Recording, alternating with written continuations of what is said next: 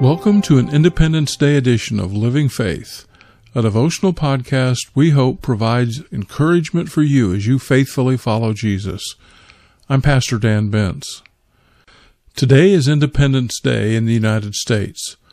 On this day, we Americans celebrate the signing of the Declaration of Independence, a document that was officially approved by the Continental Congress on July 4th, 1776, the colonist statement that affirmed the independence of the United States from Great Britain.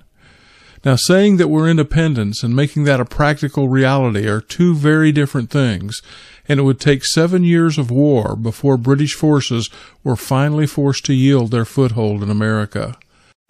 The 4th of July, as it's commonly referred to, has become a midsummer holiday with celebrations that include parades, fireworks, displays of patriotism replete with plenty of red, white, and blue decorations, family gatherings with cookouts and barbecues, and through all of our celebrations, we're reminded of the gift of our freedoms as a nation where we are blessed with exceptional personal liberties for which we ought to thank God. You know, in Paul's letter to the Ephesians in chapter 3, verse 12, he celebrated a different kind of freedom, one that's even more amazing than the freedoms that we're guaranteed by the Declaration of Independence and the U.S. Constitution. The verse reads, "In Him," and he's referring to Christ, in Christ, "and through faith in Him, we may approach God with freedom and confidence."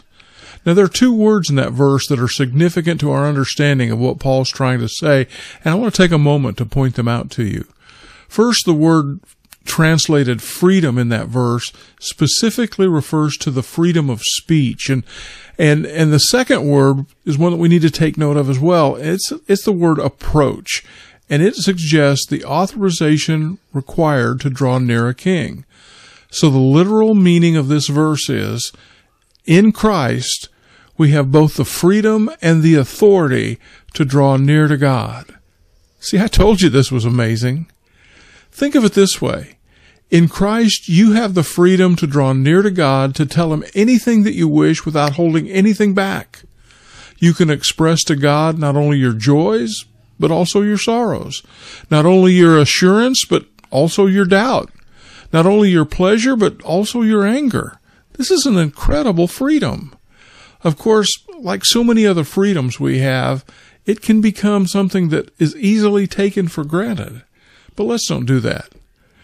I suppose that when we're used to praying to God at any time, in any place, with any words, we can forget the stunning nature of our access to God. But think about it for a second. The God who created the universe, the King of kings and Lord of lords, the God of all wisdom and justice, this God invites you to speak your mind, to share with Him your thoughts, your feelings, your fears, and your dreams. The more you reflect on this invitation, the more you'll come to realize just how incredible that opportunity is. So let me encourage you, by all means, to take time today to thank God for the freedom that we have in this country. But as you do, let me encourage you to take a step back and consider the freedom Christ has given you to approach God with such great confidence. And together, let's thank God for the amazing freedoms He has given us. God bless you, and I pray that you have a safe and wonderfully blessed 4th of July celebration. Living Faith is a ministry of Northside Baptist Church in Dixon, Illinois. For more information, go to northsidedixon.com or check out our mobile church app.